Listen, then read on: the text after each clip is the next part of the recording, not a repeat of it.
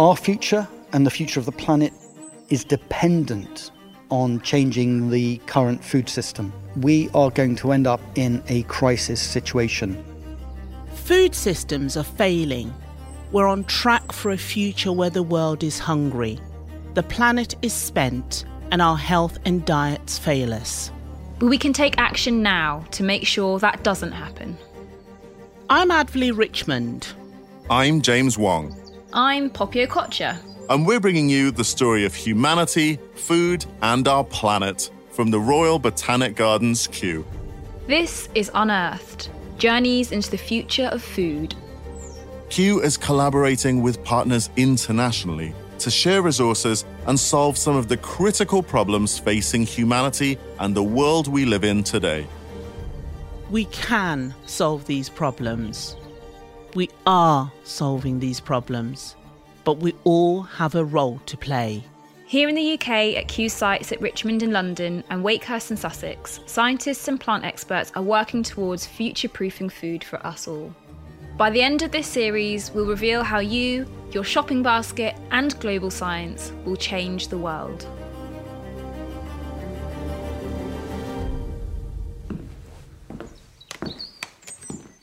I'm sitting in my writing room right now. It's an organised chaos that only I can fathom, of course. Surrounding me are texts and notes that help me trace stories of plant history from across the planet.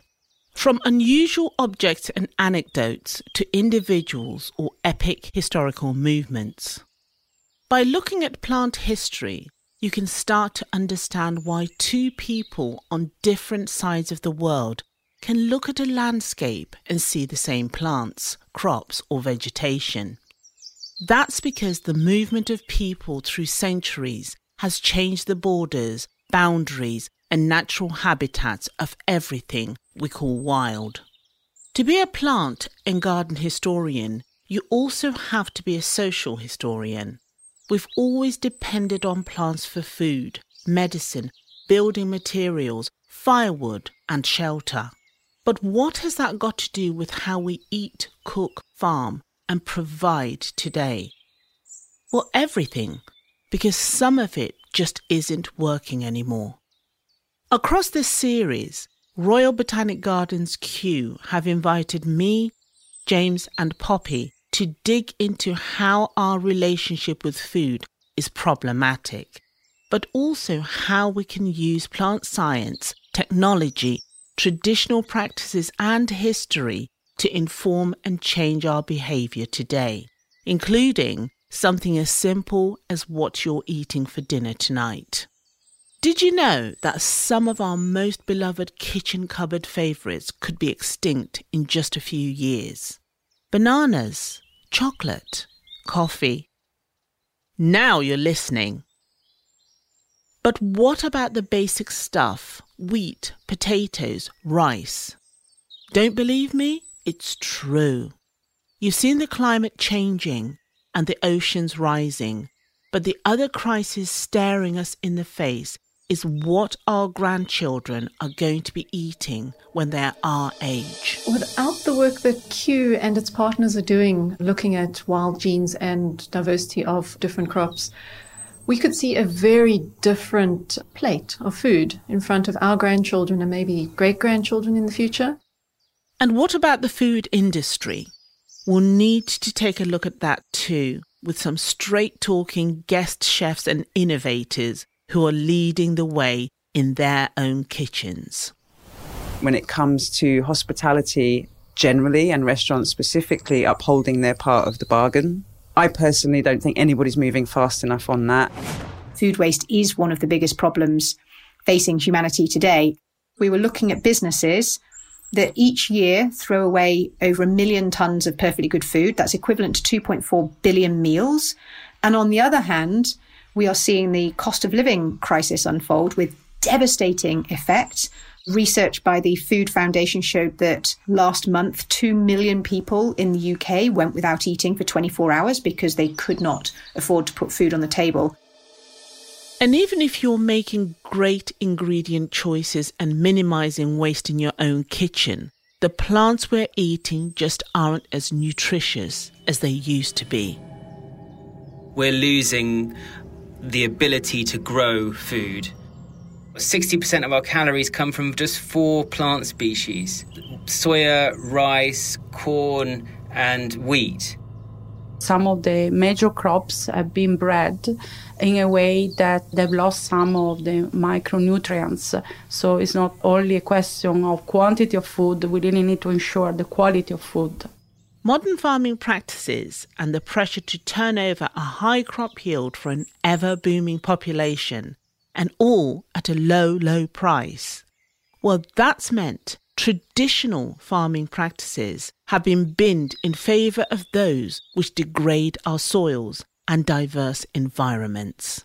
It's economics at the end of the day. The farmer will grow what they can sell. So there needs to be incentives for farmers to invest in good quality seed.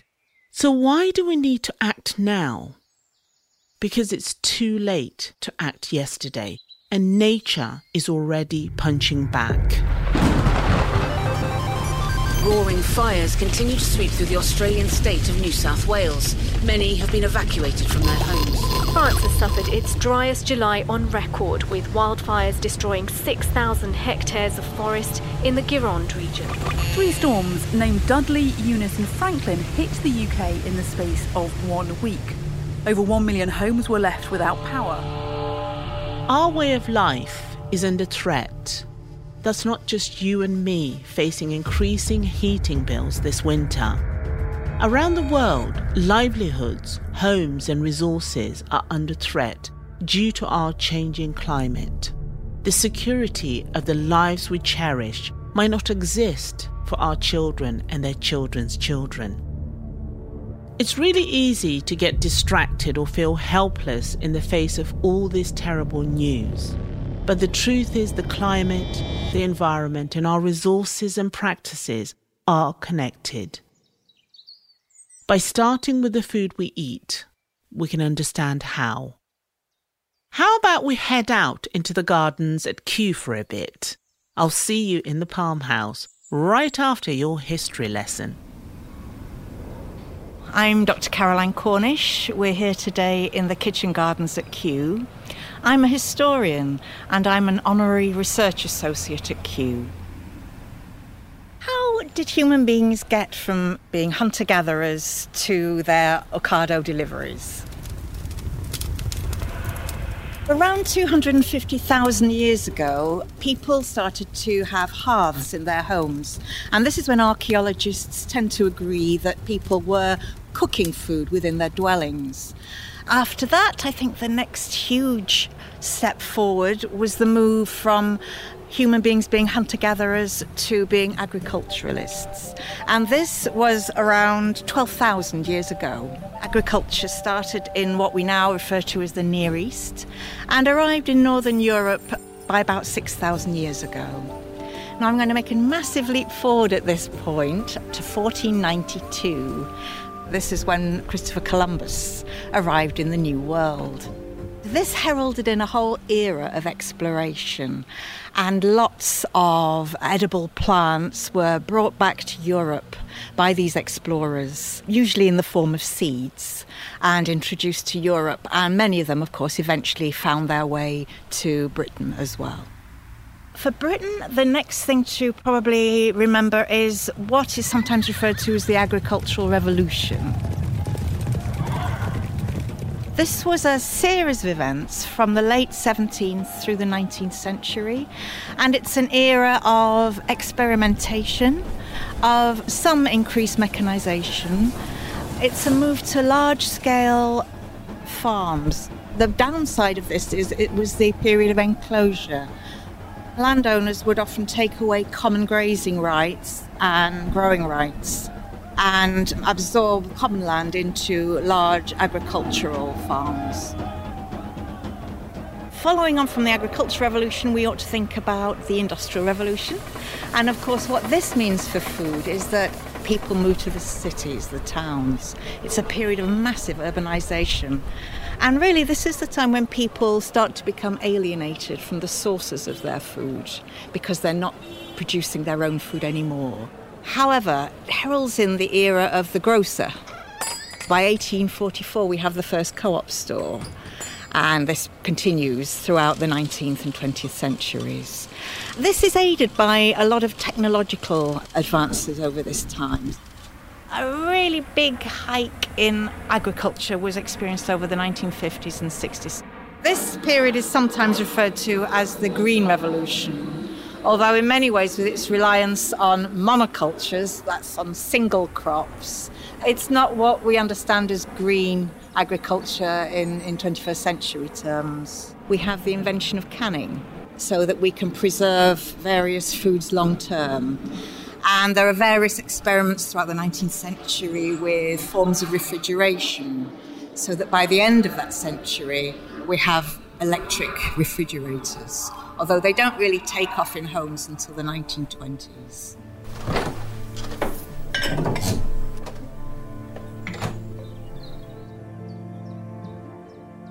We are sitting by the Temperate House at Kew. I'm Dan Saladino. I'm a food journalist, a broadcaster, and the author of Eating to Extinction, the world's rarest foods and why we need to save them. What can be considered a success story in the 20th century of providing so many calories to the world. We came up with scientific technological breakthroughs that produced vast amounts of wheat, rice and maize and other crops that became commodities. That meant that more of us could become disconnected from the land, from farming. Food prices went down, abundance went up. And in a sense, that I think is why so many people now don't really need to worry about where their food comes from. And yet at the same time, it's that intensive phase of production that's contributed to many of the problems we face now. One of the main drivers over the centuries of the loss of diversity in our food has been colonization. And wherever you look in the world, say in Australia or in the Americas or Africa, there are indigenous traditional food systems based around huge amounts of diversity that have been lost and replaced in many cases with monocultures. And we see the disappearance in many communities of traditional farming systems and also traditional diets. Diversity has been a huge part of our evolutionary history. And it's only in the last 12,000 years, which isn't that long in terms of human history, that we've started to create these bottlenecks. And that's because of our shift from being hunter-gatherers to agriculturalists. I think we've ended up with so many challenges facing us about the future of food, but very little awareness.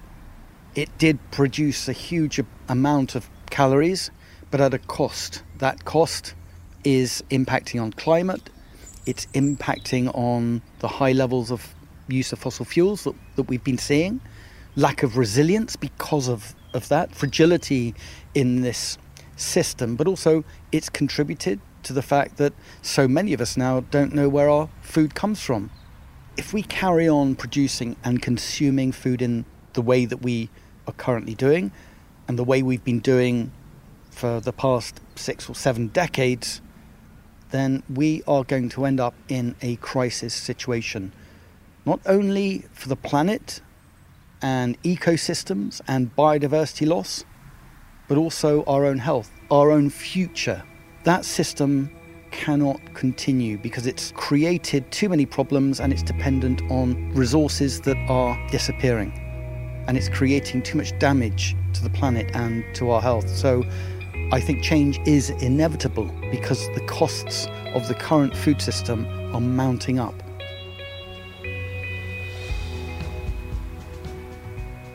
Now you've had your potted history of food and agriculture, let's take a look at how we move forward, balancing respect for cultures and natural processes and embracing a science that can help us heal environments and improve our crop health. Kew itself acknowledges its colonial past and the deep indigenous and international knowledge that has helped build the collections in London and Sussex and our international science work today. That's why I chose the Palm House for a conversation about where we go next. I hope you don't mind a few hissing misters, by the way. It's the end of July and I'm in a warm, humid environment, surrounded by tall, majestic plants reaching high above me. It feels like a tropical paradise. I can hear mists of water. I can smell the rich, damp earth. I'm in the heart of Kew Gardens, the Palm House, which was built between 1844 and 1848, home to some decades-old plants. Some of the plants in here are endangered and are even extinct in the wild. Many of the plants are incredibly valuable to societies around the world for their fruit, spice, timber and medicinal properties. So for that reason, this is the perfect setting for a very important conversation about our past relationship with food across the centuries. And even more importantly, where we're going with it. I'm about to catch up with Kew's Director of Science, Alex Antonelli. I will also be joined by the actor and artist RJ Chhabra, who has had a lifelong relationship with Kew. RJ is also the artistic director of Nutcut. Good afternoon, gentlemen. Lovely to see you.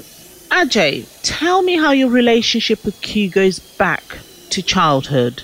One of my earliest memories is coming to Kew with my family, my mum and my dad and my sisters, and seeing the way in which my parents suddenly changed their body language, their behaviour, because they were immediately being connected with their own childhood.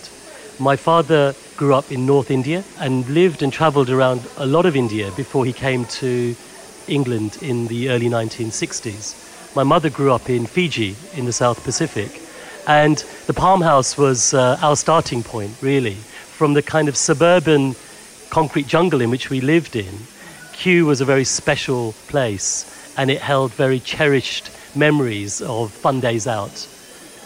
My dad had a shop in Richmond, which is just up the road, just by the bridge in the 70s, and it was called the Indian Emporium. But he sold all sorts of things, from pasta to ginger, turmeric, and everything else in between.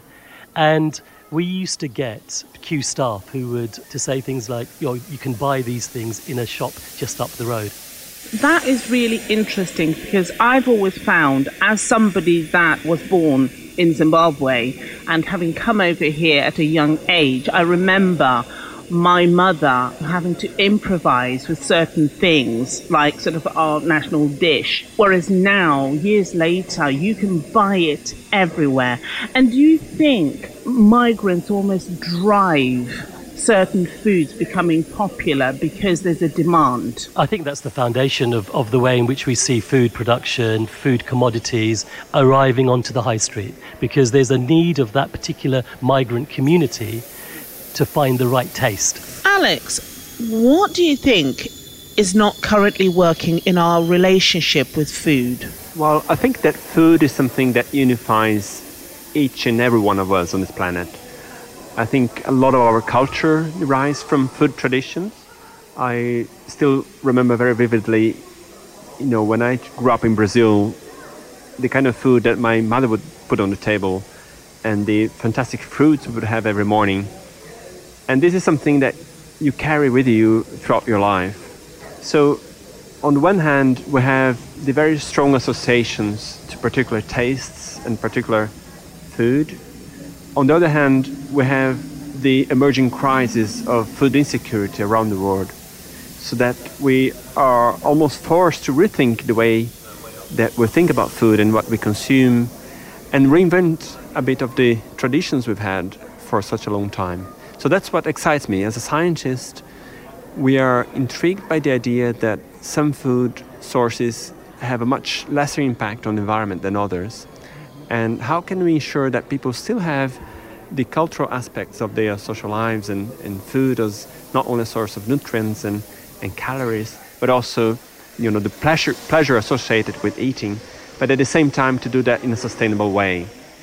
And not least because we are many more people on the planet than we were when I was a child, but also because of climate change and the fact that many of the things we used to consume in the past are no longer suitable for a warmer climate.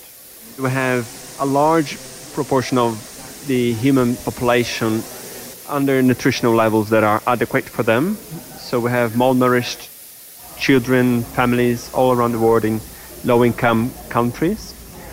The other half of the world has an almost equally important problem of obesity and another kind of overconsumption that leads to poor health. So striking the right balance here is not an easy task. We at Kew have been working on many different plants, and we've identified over 7,000 different plant species that are edible and sustainable and consumed locally by different people.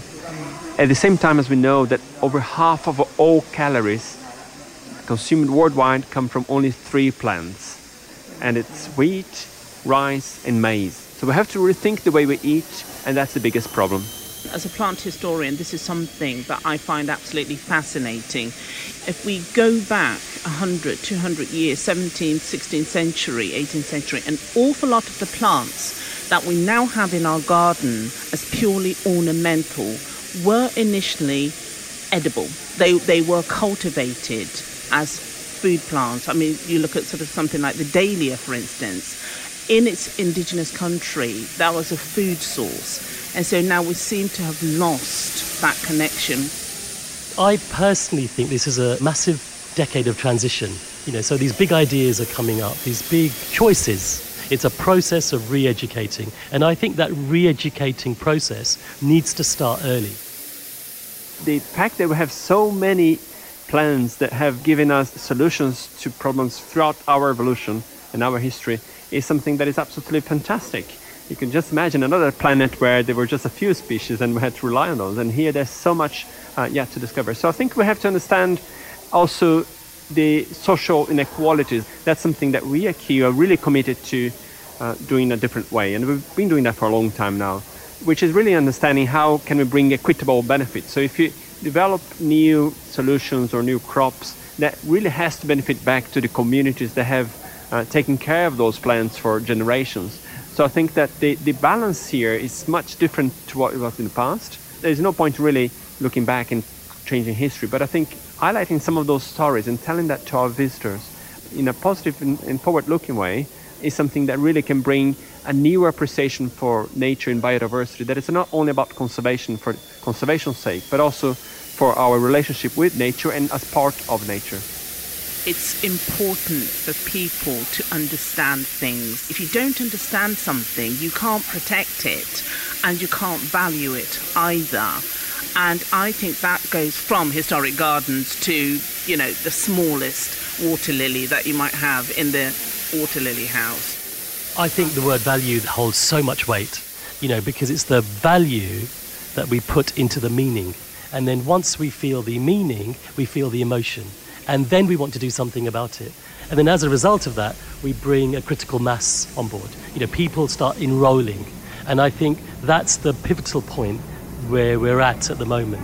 This idea of just telling the story of the story. There are always missing pieces of the jigsaw, and it's just finding those missing pieces and putting them front and center. A lot of people think that the situation is dire, their future doesn't look bright. And if we continue the way we're living our lives, that's exactly the case. But food is the most important key for us to change that relationship. We need to choose carefully what we put on the plate every morning, what we put in for lunch, for dinner, because food is really the biggest driver of biodiversity loss across all different groups of species. About 1 million species are threatened with extinction. But it's, again, the biggest opportunity as well, because many crops are actually very sustainable. They bring benefits to the people who grow different foods, and especially plants and fungi. And by doing so, we will both have a healthier life. It's often very good for your pocket as well, because it's much cheaper to buy beans and different legumes than eating meat, for instance. And it's very good for the environment as well. In the African subcontinent, in the Caribbean, South Asia, in the Middle East, and other parts of the world, they already have some of those memories or those ideas of food production, albeit the allotment, next to the house. So I think some of the answers lie within our communities and around us. We need some direction. We need some big direction from scientists, and we need the big ideas. But that combined with talking to those communities who may have missed a generation. There might have just been a kind of generation which has kind of sidestepped, that being close to nature and production. So it's a time to look forward, learn and take action. But as we begin to understand and acknowledge how past actions in food supply and production have led us to the circumstances and issues of the present day, it's not just down to science to save us. We can all unite in sharing conversation and shaping habits that will help to secure our futures. From adjusting our expectations of what we can buy in the supermarket to what our fruit and veg should look like, and rekindling our relationships with growing and heritage farming traditions. What plant science can do is give us the innovation and hope that's needed to inform new and better ways of doing things for people and planet, to prevent biodiversity loss, improve livelihoods, as well as health and well-being for everyone. In our next episode, James Wong will be starting the journey at home, from our own kitchen cupboard to the ethical and sustainable choices supermarkets can give us and how we tackle the problem of waste. Follow this podcast on your favourite app and stay with us as we unearth more of our foodie future with Royal Botanic Gardens Kew.